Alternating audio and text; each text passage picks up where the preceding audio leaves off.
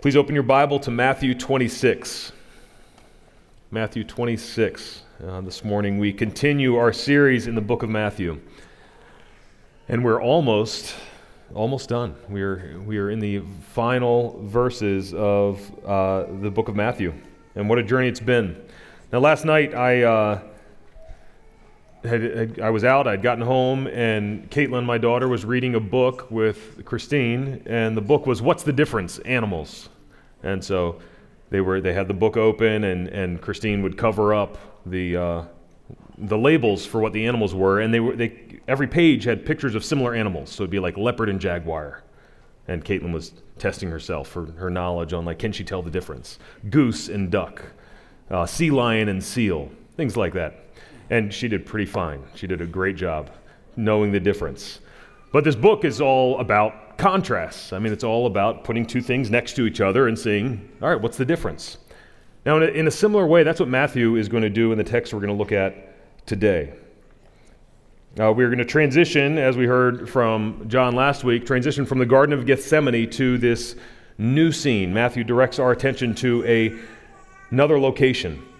And we see this in verse 57. Matthew writes this, chapter 26, verse 57.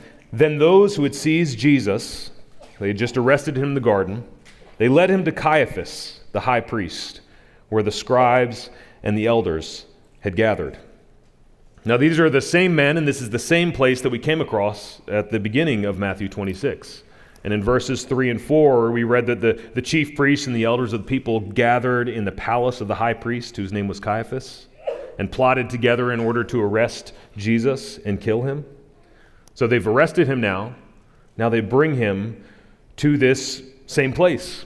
And the Jewish leaders, they'd set out with a specific purpose, arrest and kill Jesus. So they've arrested him. Now the next step is to condemn him to death. They needed a charge that would bring a conviction in the eyes of Rome, since the Romans were the ones who would have to carry out that capital punishment. They would be the ones that would actually kill Jesus. And so that is what they're here to do. They have their conclusion already determined. So the purpose of this trial, taking place at night, isn't to bring anything to light. It's to provide the basis for condemning Jesus to death. But the Jewish leaders and Jesus, they're not alone. And Matthew wants us to know someone else was there as well. And so he writes this in verse 58. And Peter was following him at a distance, as far as the courtyard of the high priest. And going inside, he sat with the guards to see the end.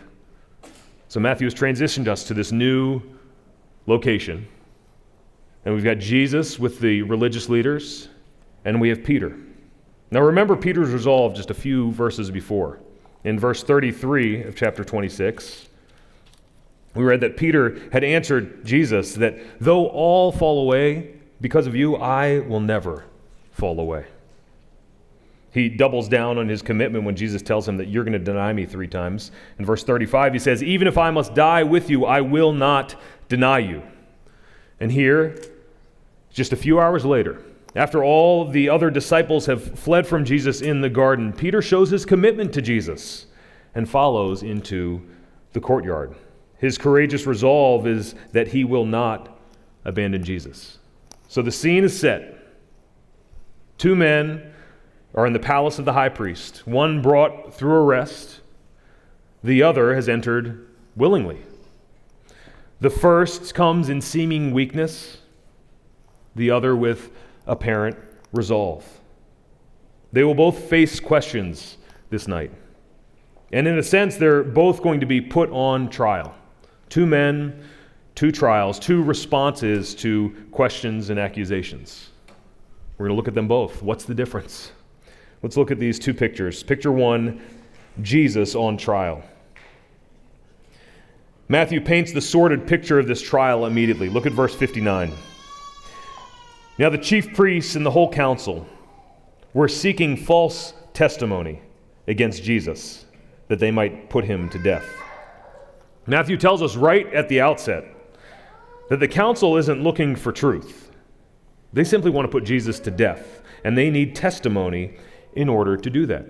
Now you may be wondering, wouldn't it be more expedient, wouldn't it make more sense if they just put him to death? Why go through this charade?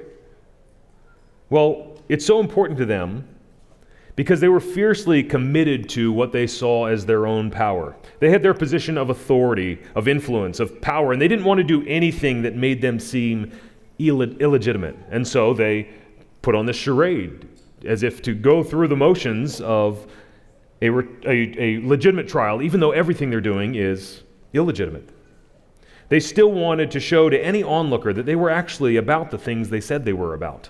And primary among their commitments was a commitment to the Torah, to the law of God, the first 5 books of our Bible. And in Deuteronomy, the 5th book of the Bible, there are very specific instructions given concerning witnesses. So Deuteronomy 19:15 says this: "A single witness shall not suffice against a person for any crime or for any wrong in connection with any offense that he has committed." That's in the Bible. A single witness is not enough. Only on the evidence of 2 witnesses or of 3 witnesses shall a charge be established. Now, this is a principle of justice that's still carried out today in our culture for the most part. And it must be more than one person that can bear witness and give testimony when a charge is brought. It can't just be he says, she says. It's got to be 2 or 3 people that bring a charge. And this is where the Jewish leaders run into a problem. They're happy with anybody to say anything, but the problem is they can't find anybody who agrees on their testimony. So verse 60 says, as they were seeking false testimony, they found none, though many witnesses, many false witnesses came forward. Many people come forward. Many false witnesses come forward. So they're already liars, but they can't lie together. None of them come forward with the same testimony. Their stories don't agree, and so they couldn't be used as witnesses. Now, what I find striking about all of this is that Deuteronomy 19 doesn't stop at only on the evidence of 2 or 3 witnesses shall a charge be established. This is what it says next in Deuteronomy 19. If a malicious witness arises to accuse a person of wrongdoing. This trial that Jesus is facing is full of malicious witnesses. They all intend to do Jesus harm. Then both parties to the dispute shall appear before the Lord, before the priests and the judges who are in office in those days. The judges shall inquire diligently, and if the witness is a false witness and has accused his brother falsely, then you shall do to him as he had meant to do to his brother. So you shall purge the evil from your midst. Now these men leading this sham of a trial knew these words. They were committed to these words. And God, in his unsurpassed wisdom, he institutes laws to govern his people from false charges and from false witnesses. And to protect them, they are to appear before the Lord as they stand before judges, as they stand before priests and religious leaders. And these men have the responsibility to protect the people of God from this evil injustice. Now, there's irony all over this text. But here, the Lord Jesus, the righteous one, appears before these religious leaders. And here, the religious leaders are seeking to purge the righteous from their midst. After being unable to find any witnesses that agree, Matthew tells us at the end of verse 60 that at last 2 came forward. Look at their testimony in verse 61. They came forward and said to the religious leaders, "This man said, I am able to destroy the temple of God and to rebuild it in 3 days." The accusation is that Jesus has said that he would destroy the temple. And while this bears some similarity to what Jesus had said, it's not exactly what he said. John records Jesus' words as he goes in and cleanses the temple, and this is in John 2:19. And after cleansing the temple, Jesus tells the Jewish leaders that they, not Jesus, will destroy the temple, and that he, in 3 days, will raise it up. And John inserts a little commentary there and says that Jesus was not talking about the temple, but he was talking about his body. He is going to be killed and raised. He is the temple, this meeting place between God and man. But the testimony of these witnesses distorts what Jesus has said about the temple.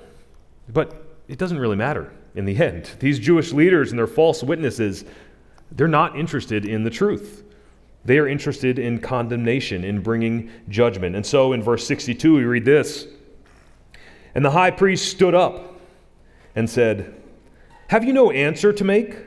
What is it that these men testify against you?'" Caiaphas, he questions Jesus, demanding a response. And we read in verse 63, "But Jesus remained silent." So when given the opportunity, does Jesus defend himself? He's got all these false witnesses coming against him. Now two agree. There's false testimony. Does Jesus set the record straight? Does he put these fools in their place? If I didn't know what happened in this text, that's what I would have been waiting for, right? That's what we've seen throughout Matthew. But Jesus remains silent. He was oppressed and he was afflicted, yet he opened not his mouth. Like a lamb that is led to the slaughter, and like a sheep that before its shearers is silent, so he opened not his mouth. But the high priest, even knowing those words of Isaiah from 700 years before, the high priest would have none of the silence. Jesus doesn't respond to the false testimony. He doesn't respond to the question of the high priest. So Caiaphas puts Jesus under oath and demands an answer.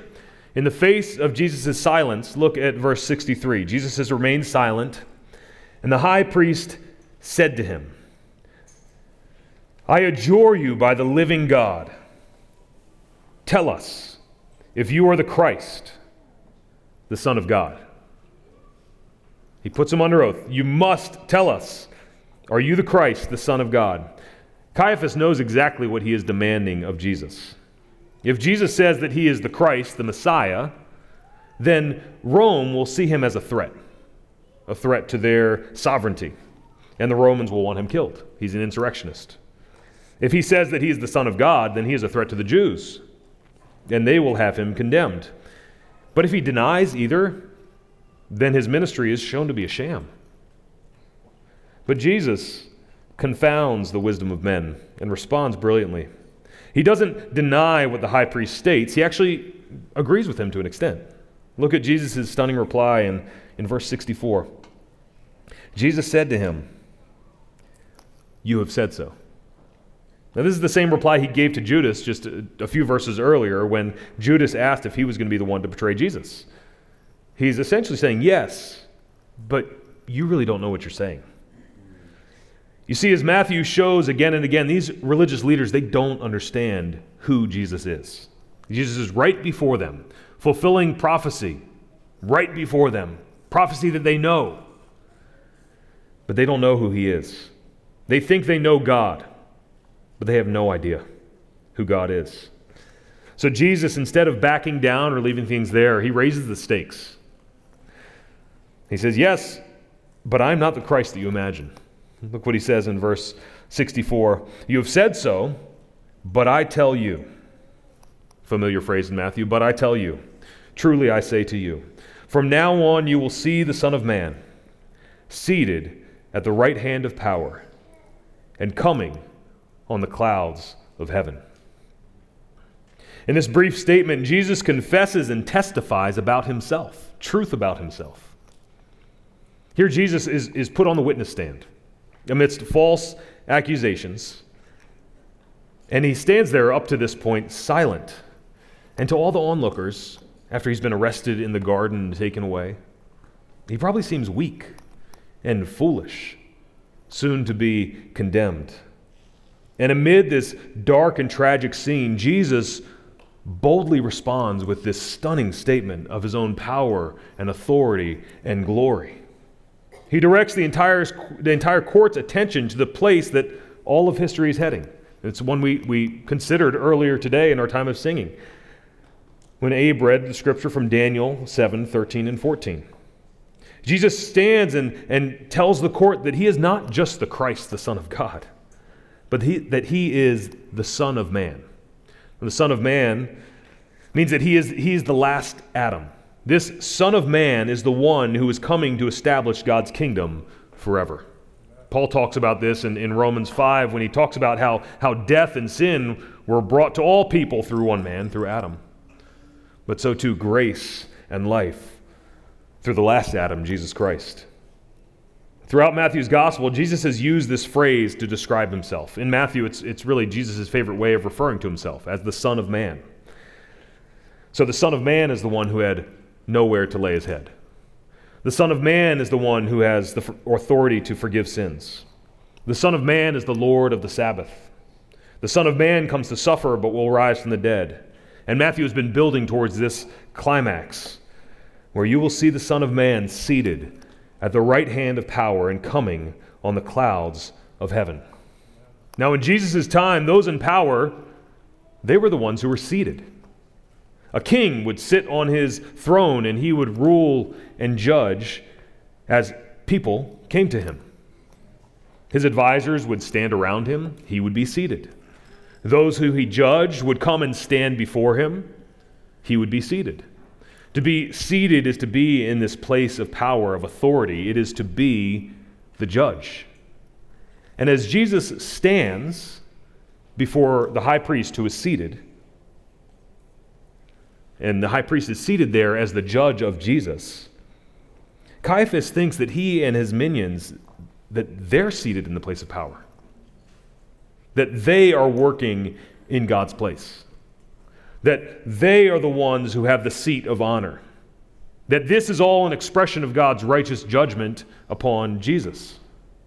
That's what they're thinking, but they have it all wrong. Jesus says that he is the one that they will one day see seated at the right hand of power. He is the one that Caiaphas and all people have to stand before, because the Son of Man is coming on the clouds of heaven. He is the living one who has been given dominion and glory and a kingdom. He is the righteous judge who will judge all people. You will see the Son of Man seated at the right hand of power and coming on the clouds of heaven. This is an incredible testimony. In response to this astounding declaration of power by Jesus, the high priest, he thinks he's got it made. He has what he's been looking for. This is blasphemous. Their trial of Jesus ends with their condemnation of him. It ends with their denial, their willful denial of truth. It ends with their horrendous and despicable mockery. Look at verse 65. Then the high priest tore his robes, it's a sign of just great grief, and said, "He has uttered blasphemy. What further witnesses do we need? You have now heard his blasphemy. What is your judgment?" And they answered, "He deserves death." Then they spit in his face and struck him. And some slapped him, saying, "Prophesy to us, you Christ. Who is it that struck you?" This so-called legal procession results in the greatest miscarriage of justice in the history of the world. They condemn the innocent one, the one that they have been waiting for, the Messiah, their deliverer, the anointed one, their only hope for salvation. They spit on and strike. They slap and mock. But this shocking response to Jesus is no shock to Jesus at all. This is the path that he knew he must walk. This is the pain that he knew he would face. And I think that in this moment, Jesus, the suffering servant, would have been meditating on Isaiah 50, verses 5 through 9. Listen to what Isaiah prophesies about the Lord's servant. Again, this is 700 years before this trial. "The Lord God has opened my ear, and I was not rebellious. I turned not backward. I gave my back to those who strike, and my cheeks to those who pull out the beard. I hid not my face from disgrace and spitting. But the Lord God helps me. Therefore I have not been disgraced.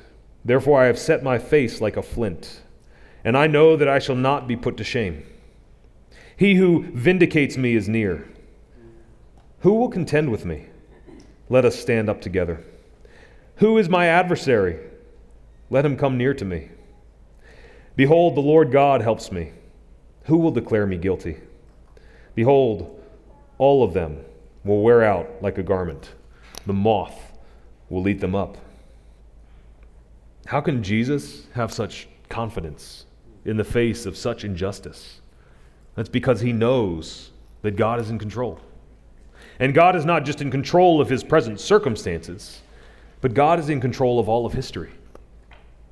And Jesus knows where history is headed, that all of his accusers will wear out like a garment. The evil are like chaff that the wind drives away. He is the Son of Man, the one who will come on the clouds of heaven, the one who will be highly exalted and given the name that is above every name. At his name every knee shall bow, in heaven and on earth and under the earth, and every tongue confess that Jesus Christ is Lord, to the glory of God the Father. This is where all of time is headed. So even as Caiaphas and the other religious leaders, they sit there and condemn Jesus, Jesus knows that he is the righteous one. He is the judge of the living and the dead, and they will stand before him and be judged. So when Jesus is put on trial in the court of the high priest, he stands with courage. He stands with conviction. He is faithful to the will of his Father. He does not fail in the face of opposition, of injustice, of persecution, even in the face of death. Brothers and sisters, behold the Christ who suffered in your place. Amen. But our narrative does not end there. There's another character, another trial. Let's look at this second scene together. Picture 2, Peter on trial. Now we saw Peter, back in verse 58, following at a distance. And if you don't know what's to come, I mean, it seems like, all right, I mean, all the disciples have fled, and he's the one that's following. He seems kind of courageous. He is committed to never abandoning Jesus, resolved to never fall away. So that's what he's doing there, going into enemy territory. After the condemnation of Jesus, Matthew brings Peter back on the scene. Look at verse 69. Now Peter was sitting outside in the courtyard, and a servant girl came up to him and said, "You also were with Jesus the Galilean." Now the Greek there, it communicates not so much a confrontation as something that just would be, kind of surprising, like, isn't that you? No, is that you? So while Jesus is inside facing the question and accusations of those in power, Peter is outside and faces the question of a servant girl, probably 12 or 14 years old. And she associates him with Jesus. Yeah, you were with him, right? And Peter, when given the opportunity to identify himself with Jesus, when given the opportunity to show his resolve to never abandon Jesus, he denies the association. Look at verse 70. But he denied it before them all, saying, "I do not know what you mean." And when he went out to the entrance, another servant girl saw him, and she said to the bystanders, "This man was with Jesus of Nazareth." Verse 72, and again he denied it with an oath, "I do not know the man." Now remember that this is Peter that we're talking about. Again, I mean, try and separate yourself from, what's coming. But think about Peter and what we know of Peter. Courage and boldness and faith are his points of strength. Of all the disciples who were on the boat when Jesus was walking on water, Peter's the only one that said, "You know what? I'm going to get out and walk on water too." He had a lot of faith. He's the first of the disciples to confess Jesus is the Christ, the Son of the living God. He is the one who just took up, as all these guys come into the Garden of Gethsemane, he's the one that stands up to him and chops off somebody's ear. It's not funny. And here Peter is, in the face of questions from a servant girl. Right? I mean, after he just wielded the sword. A servant girl comes to him, and he's cowering in fear, ducking from any opportunity to be connected to Jesus. He does it twice. But the questioning continues to come. Look at verse 73. And after a little while, the bystanders came up and said to Peter, "Certainly you too are one of them, for your accent betrays you." Jesus and Peter were both from Galilee. Then Peter began to invoke a curse on himself and to swear, "I do not know the man." And here Matthew writes, "And immediately the rooster crowed, and Peter remembered the saying of Jesus, 'Before the rooster crows, you will deny me 3 times.'" Now the crowing of the rooster serves as an immediate reminder to Peter of his failure, of his faithlessness. And so Matthew concludes verse 75, "And he went out and wept bitterly." Peter's response to his failure is deep grief. And we're going to come back to that next week because we're going to see how Judas responds to his failure, and it's decidedly different. But Peter's grief arises from despair that he abandoned the Lord. How could he leave the God he confessed to love, the one he had given up all to follow?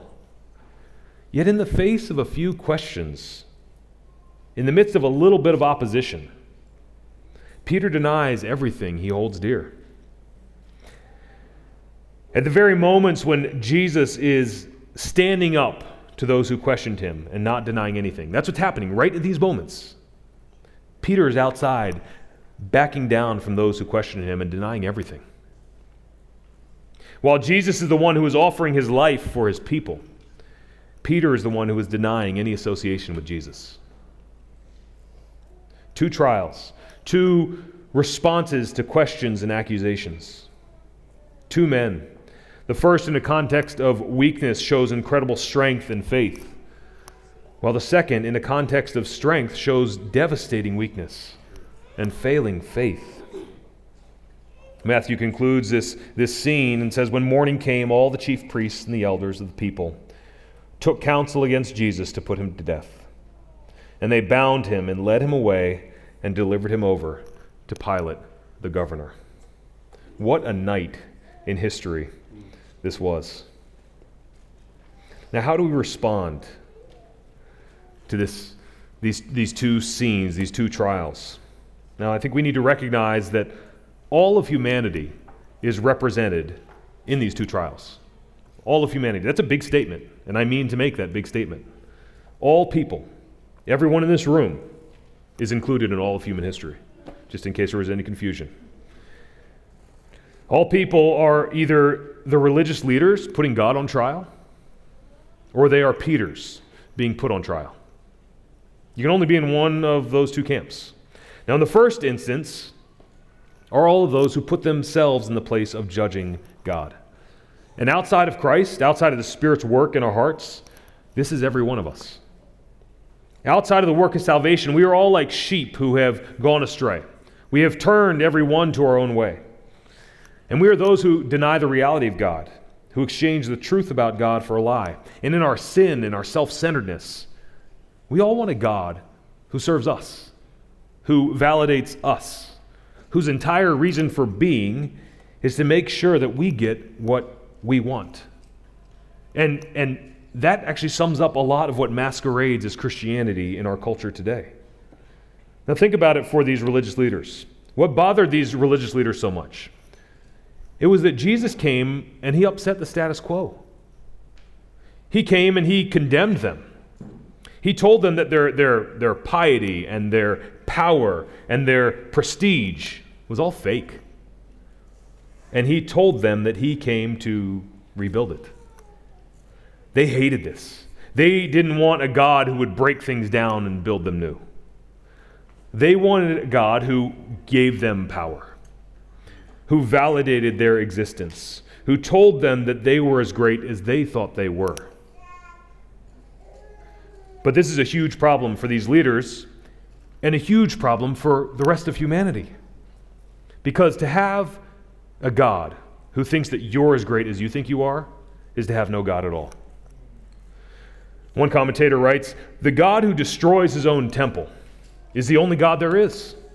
This is the God of Israel, not a God who exists to prop up our world, to keep things steady as she goes. The God of Israel is a disruptive God who stirs things up, who forms world and tears them apart, who builds temples and destroys them when they get corrupt." That's the only God there is, the one true God. If we desire to have God as Savior, then we must and can only have God as judge as well. This is a hard truth, but it's true. He is the one who is holy and righteous and just. And He is the one who condemns sin. He gives the standard of righteousness that we are all measured by. We can't come up with that. We can't look to the world around us to come up with that. He is the one. We might pretend to be judges of God. We might pretend to be those who are seeking out truth and searching for answers. But it's a lie. There is only one lawgiver and judge, He who is able to save and to destroy. It's James 4:13. Who are we to judge God? We have no standing before Him, the one who is seated far above all rule and authority and power and dominion, and above every name that is named. All things have been put under His feet, and He is head over all things. This is God. So, brothers and sisters, if this is you, if this is where you're at, repent of your pride. Repent of your self-seeking. Repent of your desire to have a God that you think you can control. And come to the only one who can truly satisfy your restless soul. Now, the second group of people that we see in this text is those who have placed their trust in Christ, those who have received the gift of salvation. And it's a sobering truth, but it's a true truth. We are all Peters. Though we have confessed with our mouths that we will never fall away, and will never deny Jesus in our sin, in our ongoing battle with our flesh and the devil, and our love for the world, we all deny Him. We disassociate ourselves with Him. We do this day by day. And this text shows us the tremendous limits of our own resolve, apart from the Spirit's work, outside of dependence upon God in prayer. If we rely on ourselves, we will all always fail. I mean, think about those most resolved moments in your life. Like, I'm going to do it this time. And you try to do it in your own strength. And what happens? You fail. Every time. We will fail, but Jesus never fails. If we are faithless, He remains faithful. So Jesus never gives in to fear. He never stumbles. He never rejects the will of God. Indeed, in His love, He will never leave us nor forsake us. Even to the point of death, Jesus chooses His Father's will. And in His death, He conquers death once and for all. And through His resurrection, we receive the gift of life. So, brothers and sisters, respond to your failure by running to Jesus. Repent of your sin and run to Jesus. Respond to your challenges by trusting in Jesus. Respond to your sorrows and your grief and your disappointments by looking to the one who suffered for you, who faced injustice on your behalf, who was abandoned, who faced the deepest sorrow imaginable, all for the glory of God and for our good. He didn't go to the cross because everything spiraled out of control. He didn't walk this road to Calvary because it was the best option because nothing else worked out.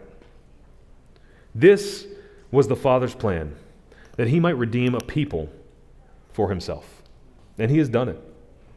And so when we face burdens and sorrow and grief, hear these words from a hymn written around 1900. He giveth more grace when the burdens grow greater. He sendeth more strength when the labors increase. To added affliction, He addeth His mercy. To multiplied trials, His multiplied peace. Brothers and sisters, His love has no limit. His grace has no measure. His power no boundary known unto men. For out of His infinite riches in Jesus, He giveth and giveth and giveth again. Would you pray with me? Father, thank You for the grace, the love, the mercy that we receive in Jesus Christ. Lord, may we live in the good of what You have accomplished for us through Your death and resurrection. We are a people who, outside of the Spirit's work, think we are something. Think we can do something about our failures, the challenges that we face. but our only hope is you. Thank you that you are a God who destroys our pride and gives us strength in our weakness, peace in our sorrow, comfort in our grief, and grace in spite of all our sin. Lord, we look to you and we long to live for you. It's in Jesus' name we pray. Amen.